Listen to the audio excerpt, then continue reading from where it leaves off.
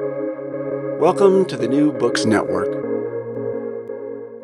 Hi, welcome to New Books in History, a channel on the New Books Network. My name is Lane Davis, and today I have the pleasure of talking with Dr. Amy Voorhees. Dr. Voorhees is an independent scholar and the author of the new book, A New Christian Identity, Christian Science Origins and Experience in American Culture, published in 2021 by the University of North Carolina Press. In the review of the book, Publishers Weekly says that this book is a definitive look at Christian Science and establishes its founder, Mary Baker Eddy, as a major figure in America's faith history.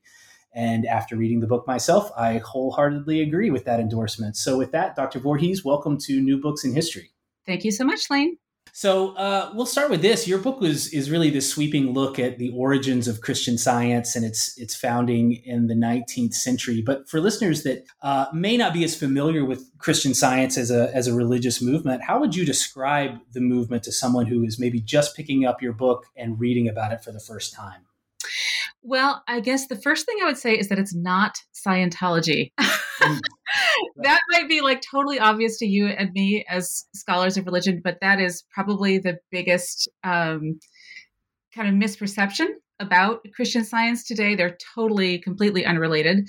It is an expression of Christianity that was founded in the 19th century by Mary Baker Eddy.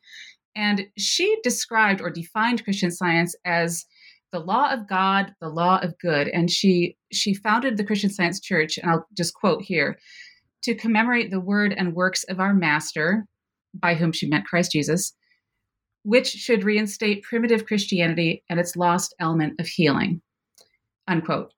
So the challenge for scholars has been to arrive at a way of describing Christian Science in a historical sense that responds to Mary Baker Eddy's definition of it, that responds to what William James identifies as both subjective and objective data points, information points about the religion from both within and without. And so there have been a lot of ways that scholars have described Christian Science over the years. But I found that, I guess, and in fact, I just finished writing a blog post called Why I Wrote This Book. So maybe I'll just pull on that, because Excellent. What I found is that scholars consistently use three words to describe Christian Science. They use the word Christian, metaphysical, and healing. But, if you just pause, as somebody who comes, you're getting your PhD in religious studies right now. Mm-hmm. So that's right. As I say those words, I'm sure you know right away, what do we mean by Christian? What do we mean by metaphysical? What do we mean by healing? The variety of definitions that scholars apply to those terms is truly broad. Right. So what I found is that there was kind of a challenge there. I really wrote this book to come up with an accurate way of describing Christian Science in a historical and scholarly sense, and to satisfy all of those data points, of input about what Christian Science is. And the definition that I arrive at draws on many of the definitions that scholars have used before, but hopefully takes a step forward in clarifying the meaning, kind of the terms within the terms. I call Christian Science a singular expression of Christianity with a restorationist, revelatory, healing rationale. And really, its central claim is to explain the divine law or Christian science that animated the healings of Jesus and that can be validated and proved in the modern era through a new system of applied Christian metaphysics, which is unlike the systems of metaphysics, of Christian metaphysics that revolve around philosophical discussions, and wholly unlike other types of metaphysics that are involved in, we can talk about that later, but are involved in, more, occult sort of types of things, wholly apart from that, and a new type of Christian metaphysics that is applied primarily. So I really pulled apart what all these terms mean in detail, and looked at a bunch of primary sources from all over the board. And does that answer your question, Larry? Yeah. Thank you. That's so helpful. Okay. So I think the best place that maybe to kind of dive into the book then is to talk about the founder of Christian Science, Mary Baker Eddy. maybe just give us a general sense of who she was, and especially how she was formed by her childhood in 19th century New England. And there were a few sort of particular circumstances we can talk about, but maybe just a general sense of who she was first. Yeah, and do feel free to raise any circumstances that you feel Sure. would be interesting for listeners. But we do have documents from that time period that tell us some basics. We know that she lived in a New England farming community. She had 2 sisters and 3 brothers, so there was three girls and 3 boys in her family. She was the youngest. We have records of her family's reading material, their church attendance, the artifacts in their home. So we know that her family was pretty typical of their community. In my book, I call her family, quote, intellectual but not erudite, comfortable but not wealthy, civically engaged as a matter of course. Her father, Mark Baker, held like dozens of civic positions. I couldn't even fit them all in my book, but which was typical, very typical of agrarian, New England life at the time. We have a church record showing that she joined a Trinitarian Congregational Church in the 1830s. Her parents were members, but not her siblings, which was not uncommon. It was a big, big deal, as you certainly know. To profess religion back then, you had to get grilled. You had to be examined on the state of your soul. You had to be certain about it. So for her to take that step was a big deal, and for her siblings to not take that step was not uncommon. We have records of New Hampshire state historians who talk about the value of education. There's one of my favorites is, I think it was Nathaniel Boughton, who is this ubiquitous New Hampshire state historian. There are a couple others, but who said education is the handmaid of religion. So, these were descendants of the dissenting Protestants that left England mostly and Scotland and so forth. They left there because they were being, marginalized and persecuted. And they're, for the most part, those are the folks who made up this farming community that Mary Baker Eddy lived in. And so they were really specific about, our children need to be educated, and we are here so that we have the freedom to educate our children. Girls as well as boys were expected to be able to read the Bible directly, to contemplate the state of their souls, to write lengthy journal entries about all this. So we have her school books too. We know that she took notes on Byron, Wordsworth, and Shakespeare, and she had like basic Latin from a really good Latin teacher, who there's lots of records about people saying what a great Latin teacher he was. She had a smattering of Latin. She was tutored by her pastors and by her brother, who went to Dartmouth. She had it kind of in general, she had a fairly typical learning profile for a New England girl of her time, interrupted quite a bit by ill health. Right. And I think the health is an interesting kind of point to focus in here, because illness and health were particularly formative, and she developed a relationship with a curist named Phineas Quimby. I was vaguely familiar with Quimby before reading your book, but the interaction that you talk about between her and Quimby was really influential for her life and for how her work developed. Could you maybe talk about who Phineas Quimby is and just the importance of his relationship with Mary Baker Eddy? Yeah. He was the last of kind of a series of what at the time they would have called irregular curists, which they were irregular in the sense of a lot of people were exploring different types of, I have to be careful with my words here, because we tend to overlay kind of a 20th century understanding of these things and say, oh, they're like alternative, therapies or whatever. They really were not conceptualized that way. In fact, what I found really unexpectedly, this was when I was at the New Hampshire Historical Society and the Maine Historical Society, and I was reading through a lot of the periodicals from that time. And what I found was that a lot of these cures were conceptualized as possibly a new iteration of gospel healing. Is God acting through the water cure? Is God acting in some way through homeopathy? There's this a really interesting sermon that I found, which is quoted in my book. You can find it there, but he talks about disease as a stubborn conviction, sort of a stubborn mood that affects the internal organs. And the only thing that can save us from that is Christian salvation, basically. There's a lot of stuff about this, but nobody there are a lot of theories about how this gospel healing might be operating through these curative systems, but there was no distinctive consensus by any means about really what the mechanism was or what it meant or if it actually was happening, Right. So she was involved in exploring all of this, and she was, a Congregationalist. She became more and more of a radical Congregationalist as the years went on. She spent about 20 years exploring different types of cures. And to answer your question, to get to the part about Quimby. So he was the last in this kind of 20-year period, the last guy that she went to as a curist. She really was, I think today we would describe him as, oh gosh, I mean, again, it's so hard not to overlay today's terms and kind of look backwards and kind of plop them onto 19th century experiences. So I guess I really sought to do this in the book, to look at how people described these things then, not to make judgments about how I might describe them now. Nobody knew what he was doing, really.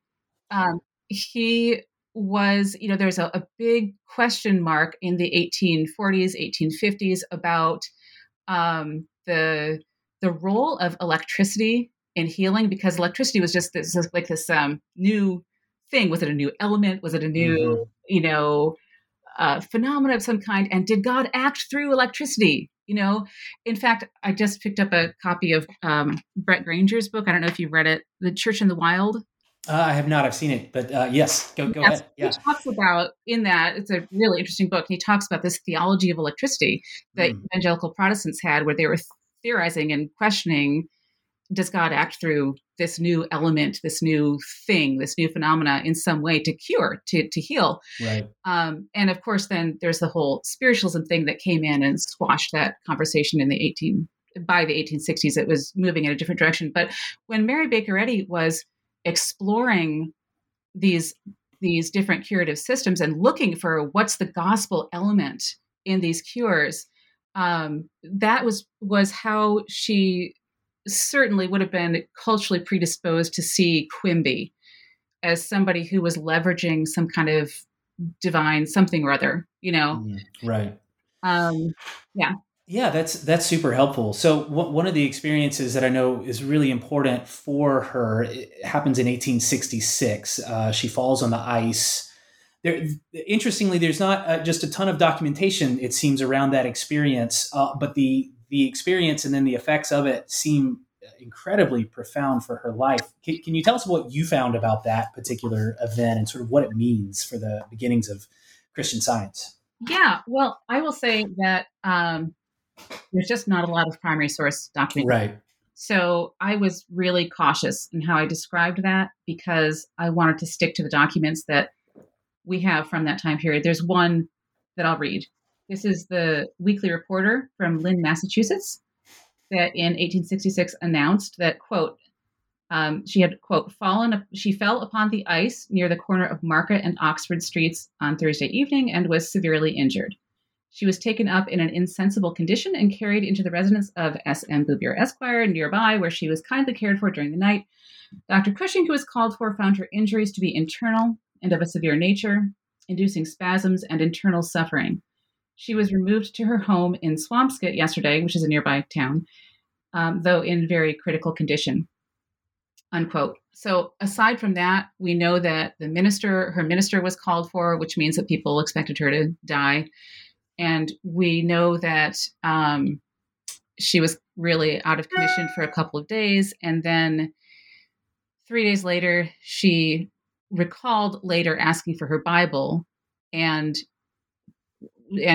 came out of her room and was walking, and that everyone there considered it miraculous and couldn't explain it. Importantly, she couldn't really explain it either at the time. And, for most of 1866, she was really kind of going back and forth about what just happened. Like, it was obvious that there was some kind of new something or other going on in her life. But by the end of 1866, she seems to have settled on an understanding of this experience that she was able to parlay into a new religious expression. So your book is not just a biography of Mary Baker Eddy. You've also done a lot of deep textual work on her writings, and it includes some of her early work, like the Genesis manuscript. Can you talk about that early writing and what were some of the ideological and intellectual problems that she was trying to work through as she had this experience in 1866 and now she was beginning this new movement and it was beginning to develop? How are the ideas developing along with that? Yeah, well, I would say, I don't know, that it was not particularly known as a new movement at that time. It was very, very small. But she was writing this manuscript. That was the primary thing that she was doing. And she titled it The Bible and Its Spiritual Meaning. So she was setting out to explain the Bible in light of this new experience that she had had. And I think of that manuscript, I think of that document as an embodiment of this curative, this healing experience that she had had in 1866. She doesn't talk about that experience a lot, but she embodied it in this manuscript. For one thing, she wouldn't have been able to write the manuscript without having had that experience, because in late 1865, she was not able to work. She had written that, she was ill again. Her health had been fluctuating quite a bit over the past couple of years. In the early 1860s, she was sometimes a lot better. Sometimes she was really way worse. And she kind of goes into her symptoms a lot. And she says at one point, I'm just not able to work. She wrote to her brother-in-law, I'm sorry to afflict you with the afflicted, right. But I need a fire. I need a room with a fire because I can't, get fully dressed every day. And my side is so bad, blah, blah, blah. Anyway, so she's unable to go through the laborious process of 19th century dressing, in all these layers, right? Which is not inconsiderable, and 50 billion buttons and 16 layers and so forth. And she couldn't go through that process, and she couldn't sit at a writing desk all day and work. She also had a problem with poverty. Her husband was having issues and so forth. And so anyway, the fact that she was just able to sit and write was a major new development in the late 1860s. So I see this Genesis manuscript that she started to produce then and spent a couple of years writing in the late 1860s as an embodiment of her experience in 1866. And she's working through questions of how did that experience that I'm identifying as a healing experience, how did that relate to earlier explorations of cure that I had looked into that didn't pan out for me? Does that experience relate to Quimby? She still had major questions. Is this kind of the same thing? But it was, like he's not around anymore. He had passed on before she had that experience, that healing experience. But how does it relate? So she's working through and kind of grappling with those questions. She's asking questions about the nature of the biblical record, about inspiration, revelation, explanation. How do I explain the Bible? What does revelation mean? To have God disclose himself to you in an experience, to disclose the nature of creation and creation's relationship with a loving God. How do I explain that? I see all her grappling with all those things in that manuscript. That's really interesting. So the most famous text in Christian Science, of course, is Science and Health with Key to the Scriptures. And here's how you describe it, quoting, then there was the core radicalism in Eddy's book, the claim that she and others had proved her Christian metaphysics by healing not only sin, but disease, and her readers could too, end quote.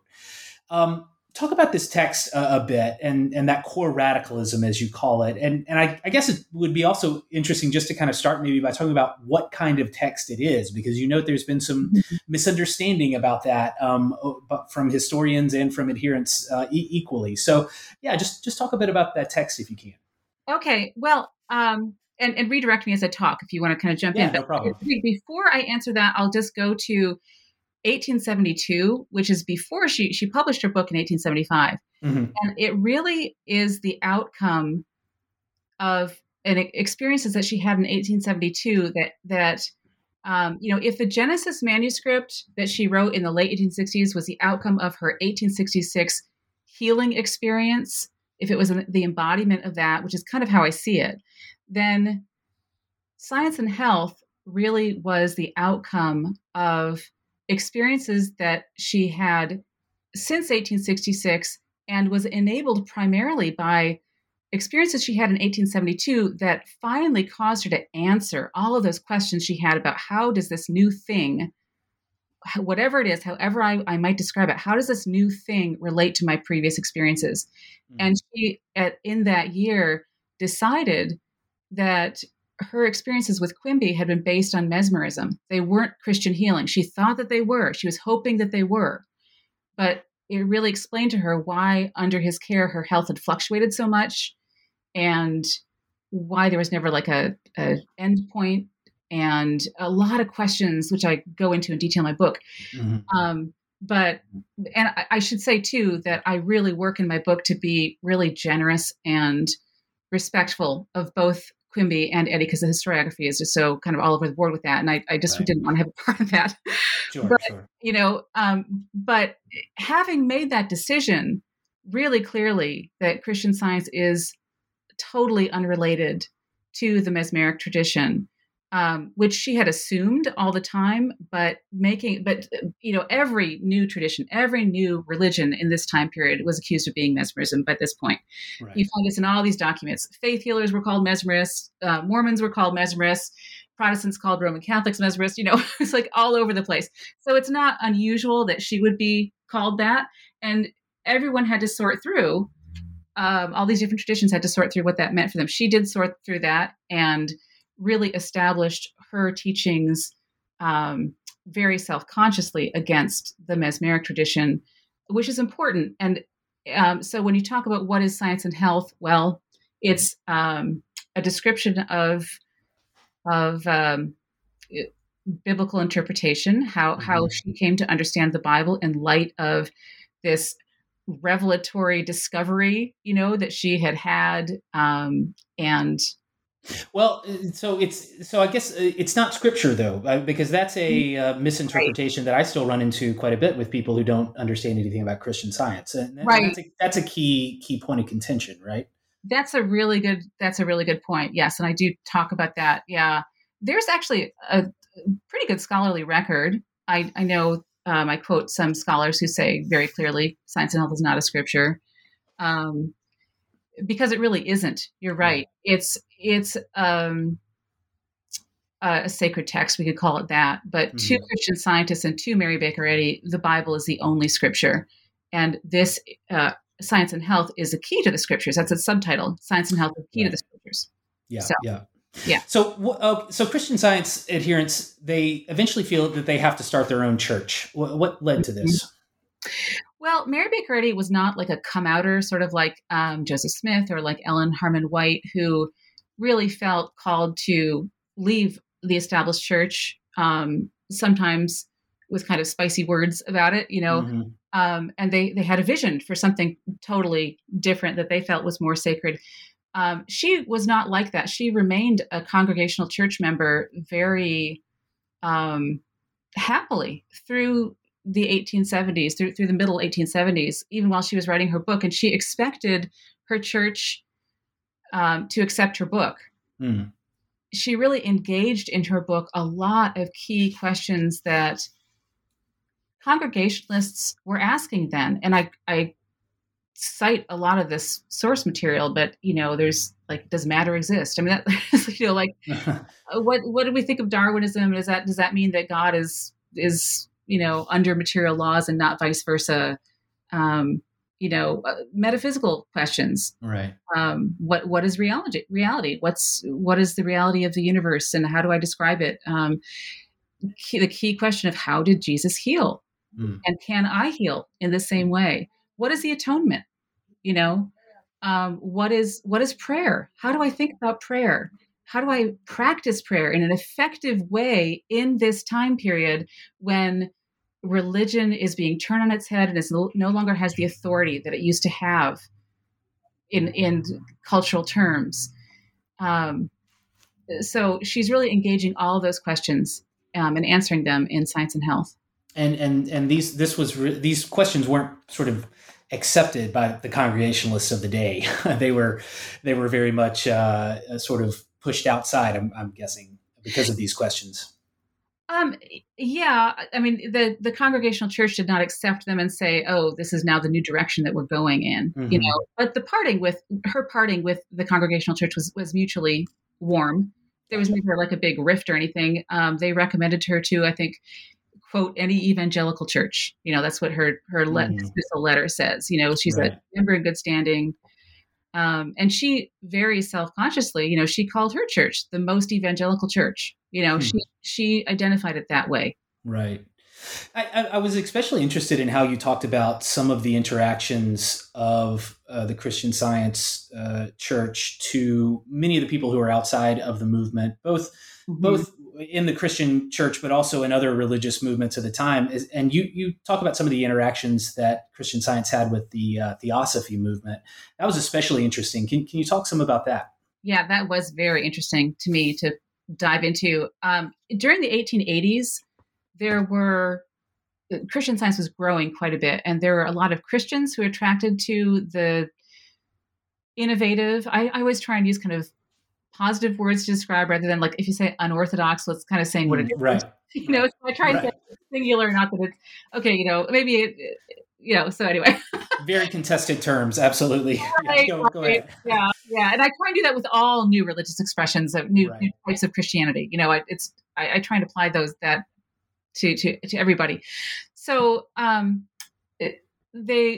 many Christians were attracted to the unorthodox or innovative theological statements and the healing experiences primarily that they saw in Christian Science. And I talk about this guy, O.P. Gifford. He was a Baptist minister, really like super well-known Baptist minister who really championed Christian Science throughout his entire career. He was not like super uncommon, to have that type of response from within the established Christian church. There were also folks who really objected to it and said, "Oh, this is the worst thing that has ever happened, and it's leading the faithful astray." And I include lots of examples of those types of folks. Then you have the Theosophical movement, which started to burgeon also in the 1880s. And so folks who were theosophical or theosophically adjacent, sort of interested in it, they became attracted to Christian Science because of these unorthodox statements. For example, Mary Baker Eddy totally reconsiders the fall of Adam and Eve. Mm-hmm. She calls, which a lot of people were doing then. She wasn't the only one, but she did it in a unique way. She calls Eve not innocent, but first to confess her fault. So she said Eve was morally strong and she did the wrong thing, and she said so immediately. And that made her more spiritually minded. And, so she called Mary Baker Eddy called God Father, Mother, which of course, if we look into the sources, we find a lot of people doing that, but nobody did it to the degree that she did. And it became such an established kind of Christian Science term that it became associated with her movement primarily. And so Theosophists, the theosophically minded folks became interested in these aspects, these unorthodox or innovative aspects of Christian Science theology, and really dove into it, but they didn't want to leave behind their theosophical commitments. And this became a major, major conflict where they would intensely affiliate with Christian Science for a time. I found one letter in which a woman called herself an inquirer into Christian Science. She read Science and Health. She was eclectic. She liked all the scriptures, all the world scriptures, Mm-hmm. And she wrote to Mary Baker Eddy saying, her name was Diaz, Abby Morton Diaz. And she wrote to Mary Baker Eddy saying, you might disagree with how I see your religion, but I think that it's unfairly persecuted. People aren't saying the right things about it. And Mrs. Eddy, as she was called, wrote back to Mrs. Diaz and said, I don't entirely, she didn't entirely agree, you're right, but she was very respectful and said, if you'd like to come study with me and so forth, you can. And Abby Diaz declined, and she went her own way. But there were a lot of kind of interactions like this in the 1880s, where theosophists and those who had like an interest in eclectic literature and eclectic religious viewpoints, they got into Christian Science, and they found that they couldn't accept the exclusive Christian aspects of it, the basic Christianity of it. They really disagreed that Mary Baker Eddy should be considered the founder of Christian Science. She just kind of happened to be there. Huh. Right? Yeah, really interesting. Yeah. Okay, so I was also interested in some of the legal issues that the church faced early in its origins, and that's just something I'm kind of always interested in. Is just how churches and religious movements define themselves over and against so the way that societies and try to do so through laws. So, just for legal purposes, what were some of the struggles that the church was going through during this early period of its growth? Well, I know there's a really interesting article that David Holland wrote. It's in an anthology put out by David Hempton, was one of the editors, about how some of the court cases levied against Mary Baker Eddy. There were two major court cases against her as an individual, really for very interesting reasons that I get into in the book, and then a lot of biographers and other scholars have already covered quite a bit. One was called the Next Friend suit, and that's the one that David Holland talks about in terms of how definitions of religion were impacted by the findings in that suit. But probably what you might be talking about a little bit more is that I spend a little bit of time in my book talking about a handful of court cases that popped up around 1900 that where legislatures around the country, state legislatures, sought to limit Christian Science practice on the basis of licensing. So scholars have established that these cases did revolve mostly around licensing, meaning whether or not the practitioner held a mainstream or standardized medical license, which of course most didn't. And there's also a fair amount of scholarship that explores the larger cultural push at this time toward establishing mainstream medical options for treatment as primary. And so you find these well-established systems like homeopathy and so forth increasingly and systematically marginalized by that push. But in the case of Christian Science, the conversation was rather different because of the entirely religious nature and identity of the practice. There's no physical accompaniment to prayer that can be licensed in a traditional sense. Right. So the conversation often became explicitly religious. And I found that there was kind of this, these people don't have a right to practice the system of healing. Their theology is not my theology. I don't get it. Religious healing is outright impossible, so it cannot exist, even though it might appear to. It cannot. And then you have the recorded court testimony of Christian scientists in response, some of which was kind of immature and sort of self-righteous, some of which was very even-toned, very mature, and laid out thoughtful reasons that religious healing can and does exist. And I found that the question of efficacy, this was a big surprise to me. I thought that these cases would revolve around efficacy. And even though scholars tend not to engage in that question because it's not really a historical question in some basic ways, I lay out in my book why that is and cite all the literature and so forth. But I did observe the conversation, and I found three types of discussions around efficacy that often aren't accounted for in the admittedly small grouping of academic literature on this topic.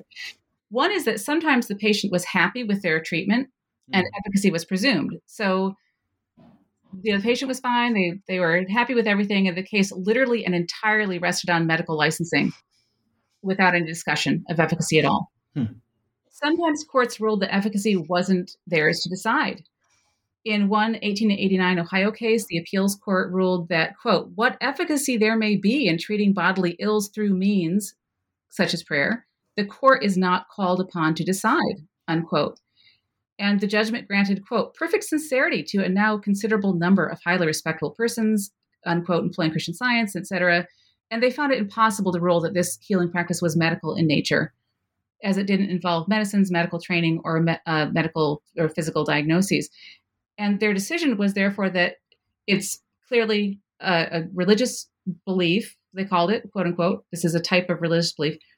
And the court further commented that it does not punish those of other sects who sought healing and seek healing through contact with, for example, holy relics and other types of religious healing, so that, quote, if it applies to one class, it must also apply to the other.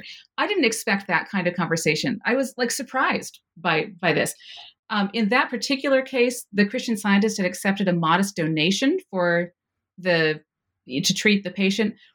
And most state licensing laws required a billing transaction to establish professional activity as opposed to a charity. So because in this case, it was a charity, it was a donation instead of a bill, the case was resolved on that basis and on these other factors that I quoted.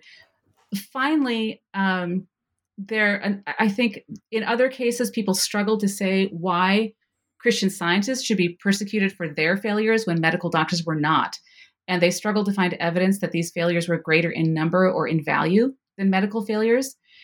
I know I've mentioned this before. Maybe it was in a conversation that that's not in this recording, but one of my book's unexpected research findings is that even Mary Baker Eddy's severest critics from the 1870s onward routinely accepted evidence that her religion healed.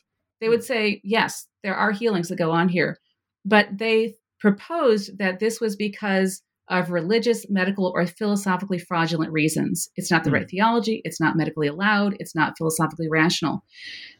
And then you have these voices like this guy I quote in the book, who you'll know about, William Lloyd Garrison III. He's the grandson of the famous abolitionist. And he testified to a state legislature that he didn't understand Christian Science theology. He didn't agree with what he called its, quote, biblical dogmas. He was a medical man himself. But he also didn't agree that it should draw special scrutiny based on its unorthodox approach to healing. He said that from his own enforced observation, is how he termed it, that he saw cases of physical and moral regeneration through its practice that led him to feel, quote, whatever the cause of this phenomenal and widespread change, it seems to me a blessing to the world, unquote. I really didn't expect to find voices of this stature like that in the historical record, or this variety that I just cited. Well, all of this has been really interesting, and I really appreciate your time today. But before we finish, I do want to spend just a little bit of time talking about the argument that frames your book, because it is a really nuanced thesis that I think deserves a lot of thoughtful attention. So in the beginning of the book, you argue, as early Christian Science adherents engaged the Bible as interpreted by Mary Baker Eddy's Science and Health with the key to the scriptures, they forged a new Christian identity. And this religious identity mediated modernity in distinctive ways, not least through experiences deemed healing, understood not as ends in themselves, but as waymarks, pointing to something Christians by definition consider more important: salvation, or the redemption of human life based on a new view of God and Jesus Christ. So with this argument, I guess the question is, what was this identity like? What would it have been like to have been a Christian Scientist in the 1890s? Someone who is a Christian Scientist in the 1890s would have almost invariably come to it through a healing experience. They would have had an account of healing that was central to their religious experience that brought them into this church. It would have been a kind of a scrappy time. That's the word that comes to thought. It's a very young organization at that time. Kind of heady, the organization was growing faster than any other church or religion in America then. Based on cultural conversations around Christian Science, it would be a time where you're sifting through and establishing outside perceptions of what your religion is and establishing what Christian Science identity is to you. it would be a time of really working to understand Mary Baker Eddy as a religious founder.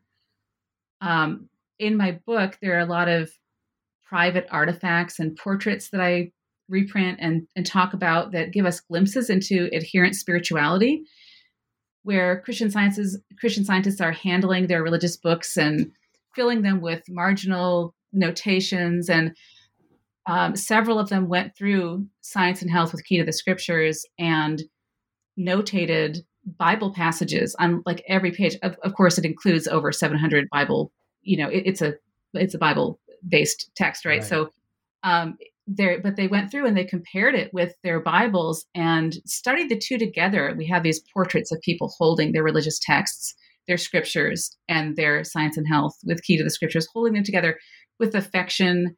It was just a time of phenomenal growth. And you could have come from any religious, racial, ethnic, or economic background. There was a lot more diversity in the membership than is often presupposed. And I do try and really sketch out some of that and bring a voice to some of that diversity in my book as well. Well, it is really interesting. Amy Voorhees is the author of A New Christian Identity, Christian Science Origins and Experience in American Culture, published by the University of North Carolina Press in 2021. Dr. Voorhees, it has been a pleasure to speak with you today. Thank you so much for the time, and thank you for bearing with our technical difficulties that you listeners hopefully will not know anything about. But congratulations on the book, and thank you so much for sharing your insights with us today. Thank you so much, Lane. And thank you for listening to New Books in History. Make sure to check out the New Books Network at newbooksnetwork.com or anywhere that you can stream and download podcasts. And make sure to subscribe to our history channel so that you can keep up with all of the best in new scholarship and writing that is out there right now. Thanks so much and enjoy your reading.